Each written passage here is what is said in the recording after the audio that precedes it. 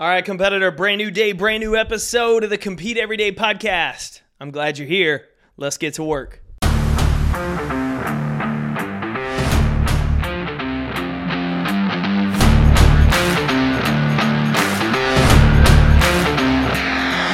My name's Jake Thompson, your Chief Encouragement Officer, and this is the Compete Everyday podcast, a show designed to help driven people build a winning mindset so they can build their winning life. Welcome to the show.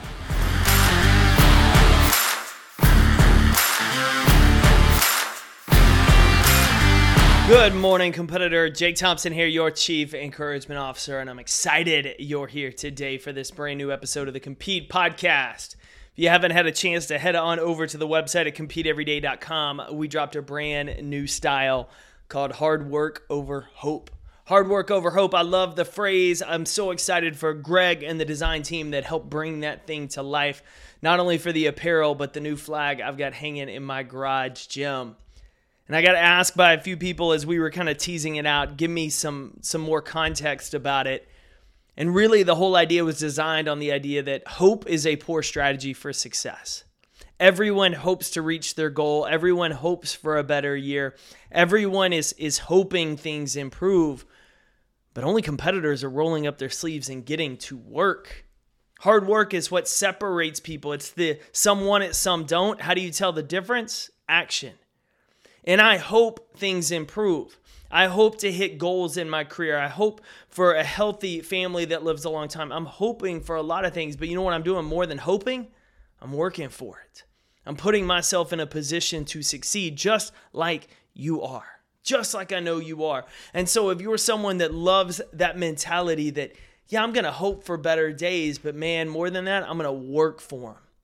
Then this new shirt, this new flag is right up your alley. And you know you can save 15% off any order at CompeteEveryday.com with the code podcast at checkout. So head on over CompeteEveryday.com, support the show, pick you up a new shirt, new flag, use the code podcast, save yourself a little bit of money. I just want to know, what are others going to see looking at you this week?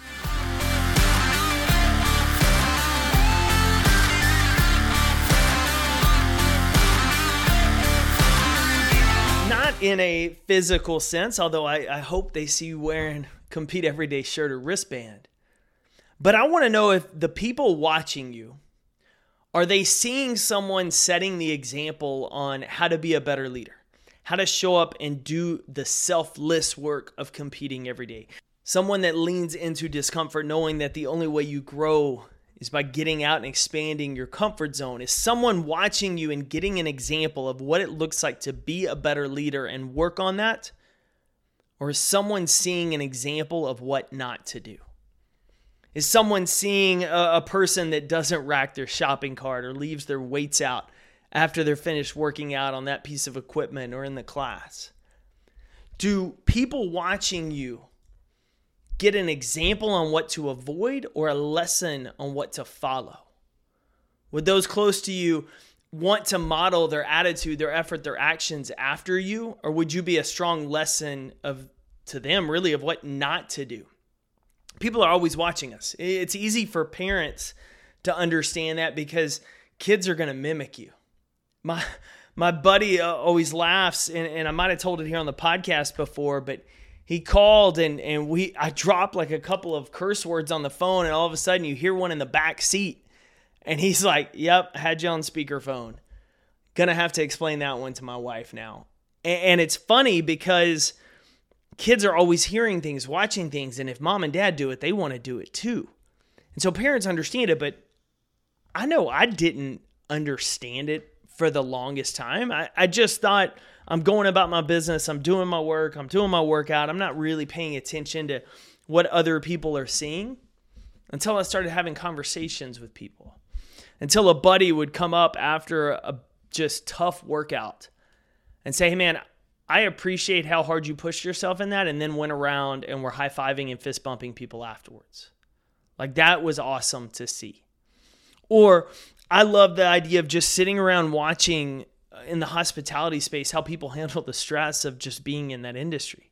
Like when you have a waiter or a waitress that you can tell is just frazzled, and then you're still watching them as attentive, as hard as they're working, going table to table, taking care of everybody. It's very different than the person that just, doesn't want to be there and you don't feel like they want to wait on anybody. People are always watching us. And that is a burden for some if you're not setting the example, or it's an opportunity for others if you see it as a chance to model the type of behavior we need more of in the world. And so today's episode's short because I just want to leave you with the challenge of, if I were to watch you this week, would I get a great example and a model of how to behave, how to be a better leader, how to try to learn and grow and develop? Or would I get a strong example of what not to do?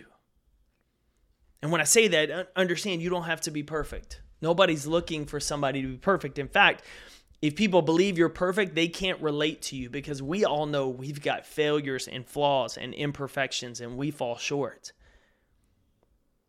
But if they know you've got these struggles and they know you're imperfect, but they see how you're responding to it, you set the example on how to be a great model for.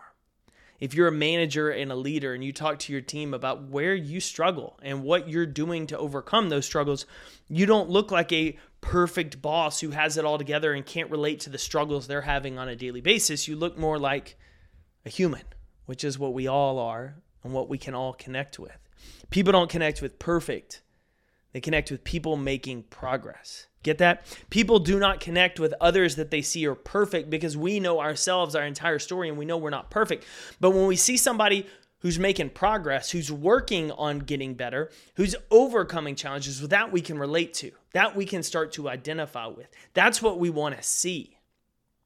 It's no wonder that the inspiring stories and movies are about the ones when people are dealing with challenges that were put upon them, that they didn't ask for, but yet it's their response that inspires us. It's how they handled that situation that gives us an example of how we need to handle our challenges and situations. And so when people watch you this week, what do they see?